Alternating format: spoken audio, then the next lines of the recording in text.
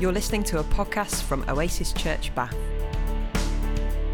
To find out more about us, visit our website at www.oasisbath.org.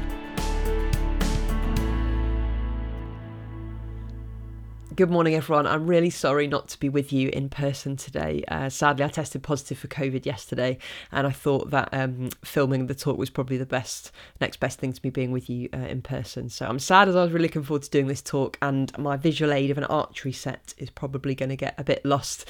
But if you're in the building and you can see it on the stage, then that's good. And if you're listening to the podcast, just imagine an archery target, a bow, and some arrows, and that's going to be a helpful metaphor for us throughout this talk.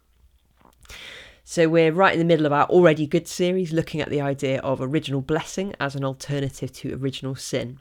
And a couple of weeks ago, I did a talk called Explaining Evil, where we explored the reasons why, if we're all wired for goodness and are inherently good, there are so many acts of evil committed in the world.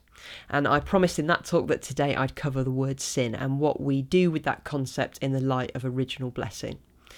So that's what I'm doing today as a kind of part two, or at least linked talk to the one that I did, a couple of weeks ago.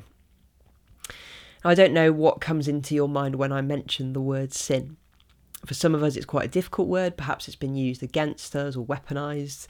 It's maybe made us feel guilty or bad about ourselves, ashamed of something that we've done. But for others of us, perhaps it's not a difficult word. It's a faith concept we get and accept as part of our daily lives. But whatever you think and whatever it brings up for you, perhaps just take a moment now to be aware of your own reaction and emotional response to it. And just accept it without any judgment. And if you can, lay that to one side just for 20 minutes or so, being open to perhaps reimagining or learning something new about the idea. So in this talk, I'm going to cover where the word sin comes from and how it's used in the Bible. And yes, there will be some archery talk as part of that.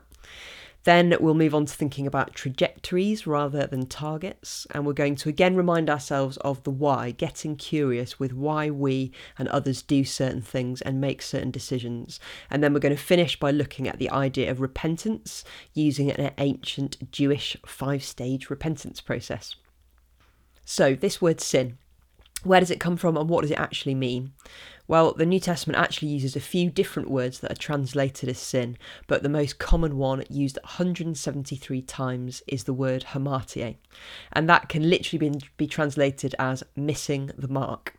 And in other Greek writings of the time, it was actually an archery term, so it was used to describe what happened when an archer aimed at a target and missed the mark.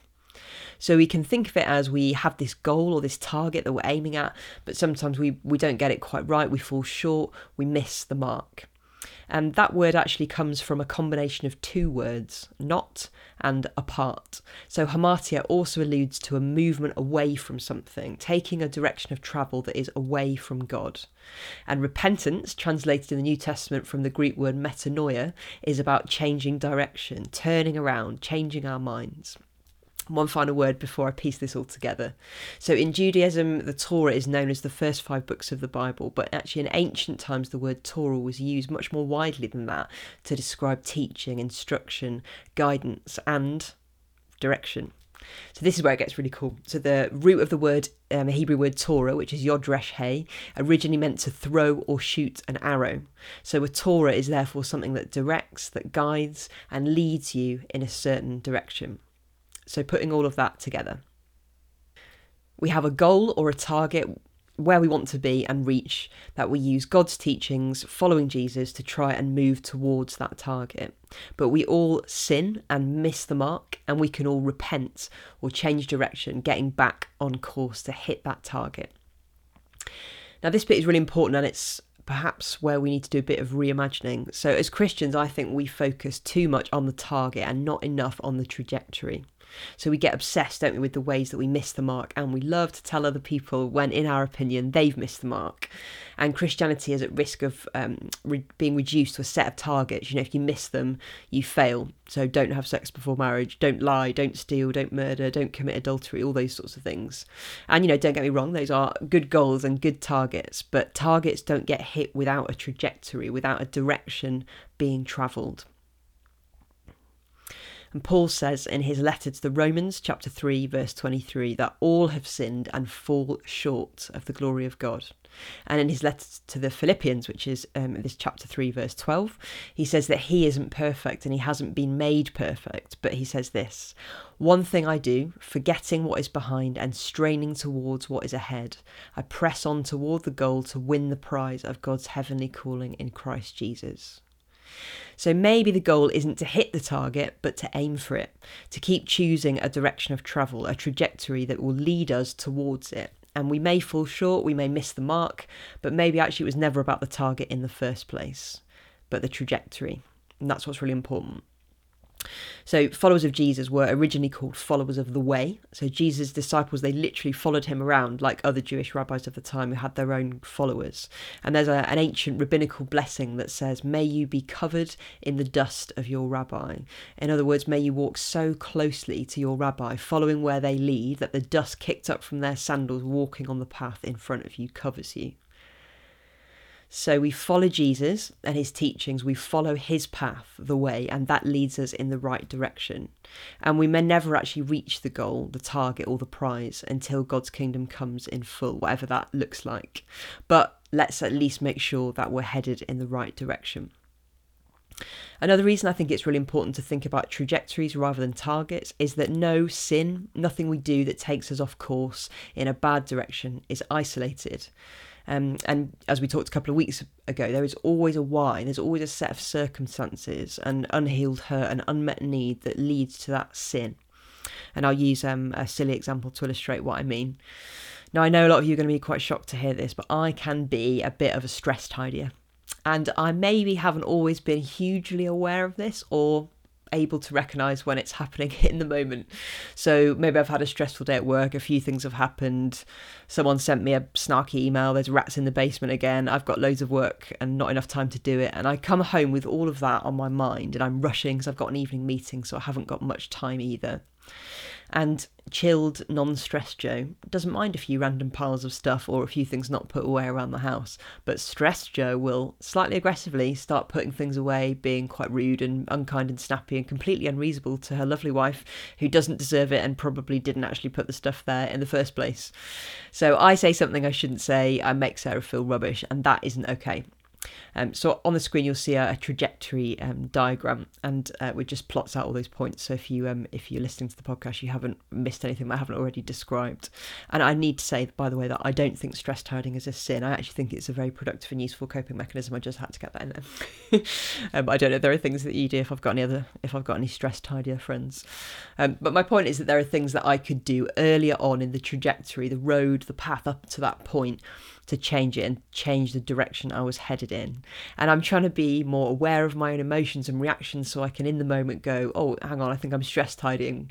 Stop, take a moment, maybe tell Sarah about my rubbish day and explain it would make me feel better if we could tidy up a bit. And I could have probably come home earlier, knowing that if I have a meeting in the evening, I shouldn't work the whole day before it. So taking rest, time out is likely to reduce stress and make me more able to process and recover from the rubbish day I've had. So again, we need to get curious about the trajectory.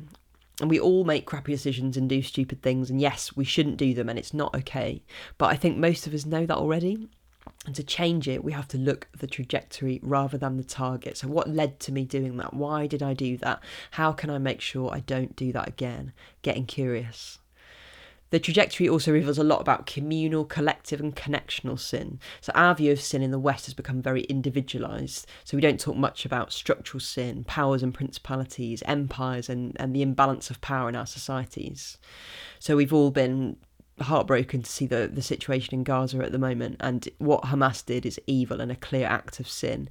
But if we get curious about why they did it, what led to this point, when we understand more about the Palestinian people and how they're oppressed by an oppressive regime like Israel, we can begin to understand it. It doesn't justify it, but the trajectory helps us understand it. Now, I know nothing about archery, but I assume a good archer when taking aim will need to consider factors that might make their arrow miss the mark or veer off course. Maybe their stance, their hand position, the weather conditions and wind direction. And likewise, we need to consider the factors that might veer us off course, and that might be different for everyone. So these can be really big one-off things like trauma or life circumstances, but they can also be lots of tiny things repeated or added together, patterns or habits that gradually build to something that guides us in an unhealthy direction. So that's always a good question to ask. What steers me off course? And we talked a bit already about staying curious rather than judgmental, and that when we think about evil, we need to understand the reasons why and not judge others. Jesus uses a metaphor saying that we love to point out the speck of dust in someone else's eye, but refuse to see the plank of wood in our own. But having said that, a really key tool in all of this is, I think, self-compassion. We've got to love ourselves and show grace to ourselves and forgive ourselves. And that doesn't mean that we're letting ourselves off the hook or not taking responsibility for our actions, but let's always do that through a lens of self-compassion. I also think, and this might be a slightly controversial thing to say, but I think acts of sin are actually very different to making mistakes. So making mistakes is okay. It's the natural process of growing and learning. And I actually think Jesus made mistakes, and I'll explain what I mean by that. So in Luke 2, we read a really interesting story about Jesus as a young person, temporarily separated from his parents, only to be found in the temple, listening to the scriptures, asking questions, and amazing people with his knowledge. And in verse 52 of Luke 2, we're told that Jesus grew in wisdom and stature and in favour with God and men. Really? Jesus grew in wisdom. Jesus could grow in something. Jesus wasn't born with total and complete wisdom. And then there's Hebrews 5 verses 8 to 9, which says this: although he was a son, he learned obedience from the things which he suffered, and having been made perfect. Jesus learned things. Jesus was made perfect, so he wasn't before. Jesus was fully human. He was not born potty trained. He had to learn how to walk, to talk, to feed himself, to read and write. He was a carpenter, or general handyman for a more theologically accurate translation of that word. Now, I've never trained to be a carpenter, but I did do GCSE resistant materials, which is pretty much the same thing, and I was honestly just absolutely awful at it. It took me months to learn how to saw properly, make joints and hammer nails in the right places. And I imagine that Jesus would have been the same. I hope, probably made some like really dodgy tables, the ones where you have to put a couple of napkins under a leg to stop your dinner from flying off the table. And so I'm not trying to argue that Jesus wasn't perfect or sinless at all, but perhaps this is sometimes the problem in our thinking when we see making a mistake as a sin rather than just a mistake, inevitable in the process as we learn and grow into the person God is shaping us to be. Making mistakes isn't failing, it isn't sinning, it can't be if Jesus did it.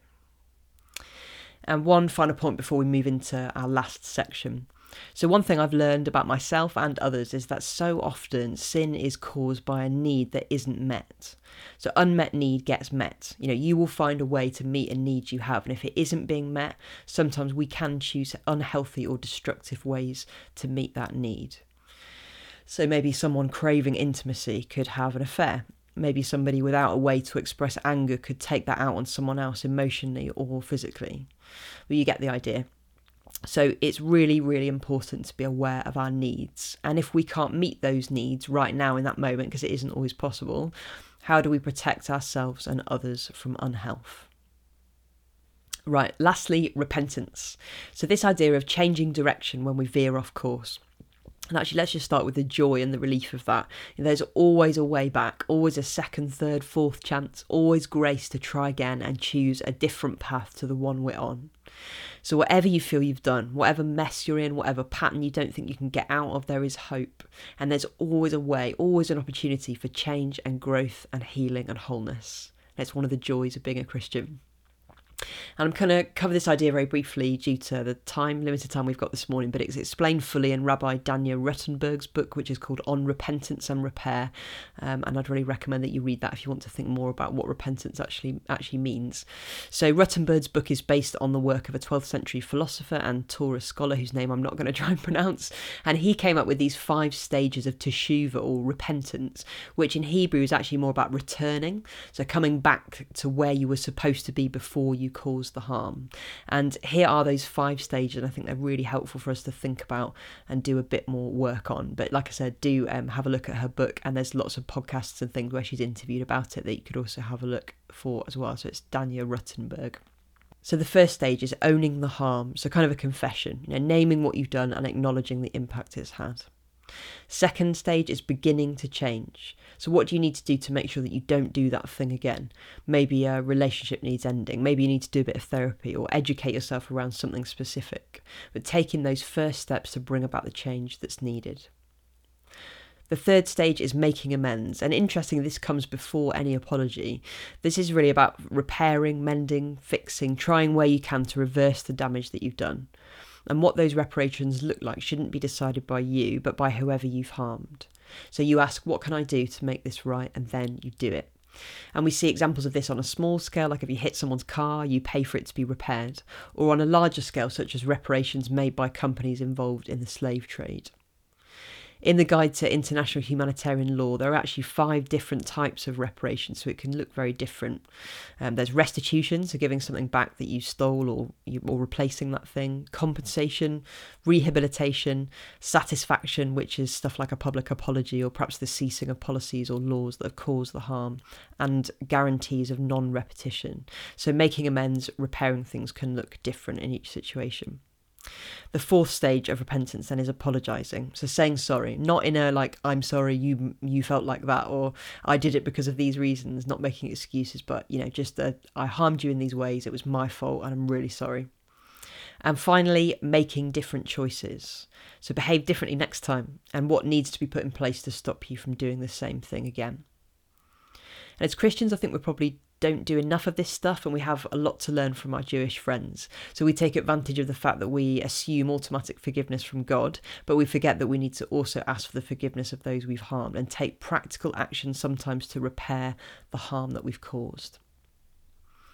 I'll finish with this quote from the book Original Blessing by Danielle Schroyer, which is the book that we have been kind of looking at as part of this series. So yeah, if you haven't read that, do pick up a copy of that. So she says this: "We are not born sinful, we are born human. Within us lies the potential for both creation and destruction, both blessing and curse. To be human is to be capable of both incredible good and terrifying evil. If we deny either side of that potential, we're living unaware." So we aim for the target, knowing we might miss, fall short, never reach it, but we're steered in the right direction by following Jesus and living his way. We need to be aware of the stuff in our own lives that might steer us off course, understanding that trajectories are more important sometimes than targets. We need to carry on being curious and not judgmental, and we need to practice self-compassion. Making mistakes is not the same as sin, and again, we need to have grace for ourselves when we make mistakes and understand what we've learned and how we've grown through that mistake. And when we mess up or head in the wrong direction, change is always possible. We can repent, which just means turn around, change direction, and sometimes we can even repair the harm that we've caused. We're not sinful, we are human, and we have the potential for both good and evil. And how we live and the direction we travel in are up to us every day.